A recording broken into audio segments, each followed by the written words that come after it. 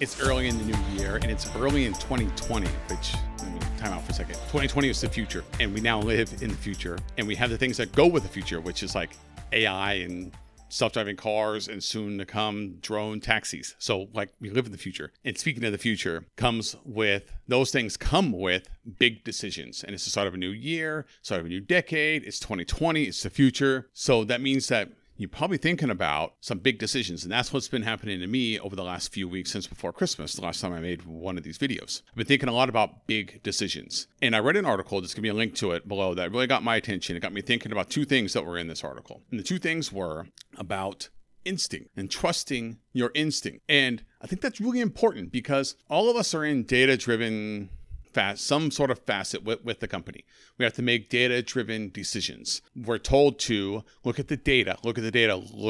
And so we get lost in the data. And one of the things that we probably forget about is our instincts. What do our instincts tell us? And that doesn't mean that you base your decision 100% on instincts. You still look at data. You still do interviews. You still ask other people for their feedback. But listen to your instincts sometimes. And these 2 points that were in the article that I'm going to cover today are: one, flipping a coin. I know this sounds crazy. Making a huge decision. It's the new year. You're thinking about, do I change jobs? Do I change teams? Do I hire some more people? Do I invest in this new technology? Do I go forward on this new platform? Whatever it is. Do I start making TikTok videos? Like you're trying to decide on these big topics. You're saying flip a coin? That's crazy. Instead of thinking of it as a coin, think of it as another person. It's a friend, coworker, family member, someone that you really, really trust. You're going to explain to them, here's the situation. Here's what I'm trying to decide.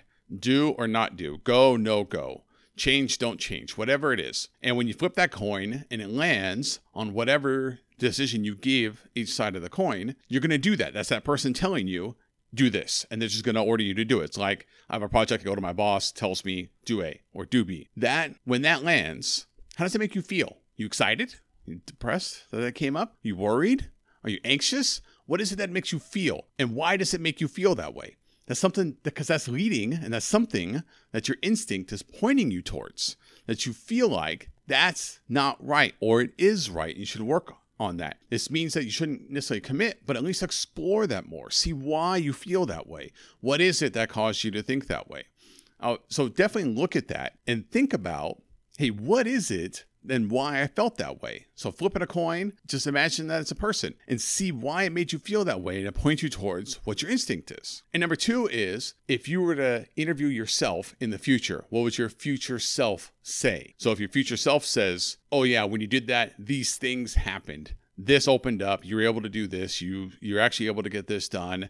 This is what happened. Does that feel good? Does it feel bad? Do you not like that? Do you like it? What is it? What is it about that future, that potential future that could happen? Now, caution here, you do need to be careful with not creating a false reality, that you don't create something and you only give it the best case scenario. Be honest with yourself, because in the end, that's what this is all about, is that you have to be honest about what it is that you want to do and what are the realistic expectations that you can have if it was to happen. And if you run through all the scenarios, one of the things that might come up is, oh yeah, I didn't think about that. This other thing could happen, or I have to pay attention to this, or require this step first. So we interview your future self and say, oh yeah, you had to do that, but by the way, you had to get this other thing done first. Like, ooh, okay, maybe I need to reset my goals. Maybe I need to reset what it is I'm trying to accomplish. I got to accomplish that thing first. But that's what your instinct is telling you. You interview yourself, it's pointing you towards your instinct and what you're feeling. You're just kind of looking around, seeing what feels right and what doesn't feel right. And this has really helped me in the last month since, as I mentioned, I made one of these videos, as I've been making some big decisions about me personally, and on the personal side, is asking myself these questions, using the coin flip, interviewing my future self to see, hey, what does my instinct say? And listening to that more often. And I think that that's something that as leaders, that's what we got to do. We got to pay more attention to our instincts sometimes and not just be 100% data. What are our instincts saying? So that's what I got today. I'd love to hear your feedback on this and let me know how you use your instinct and how you listen to it. Or if you're not listening to it, what do you think is getting in the way? How could you listen to your instincts more? I'd love to hear from you. Leave a comment below this video. Email me, obscurednarration@gmail.com. You can tweet at me, @DomCorvo. And you can go to that website, obscurednarration.com, and find blogs and all kinds of stuff about being a leader in marketing, digital marketing, and some tech stuff here and there. So I thank you for watching this video. I'd love to hear your feedback. See you next time.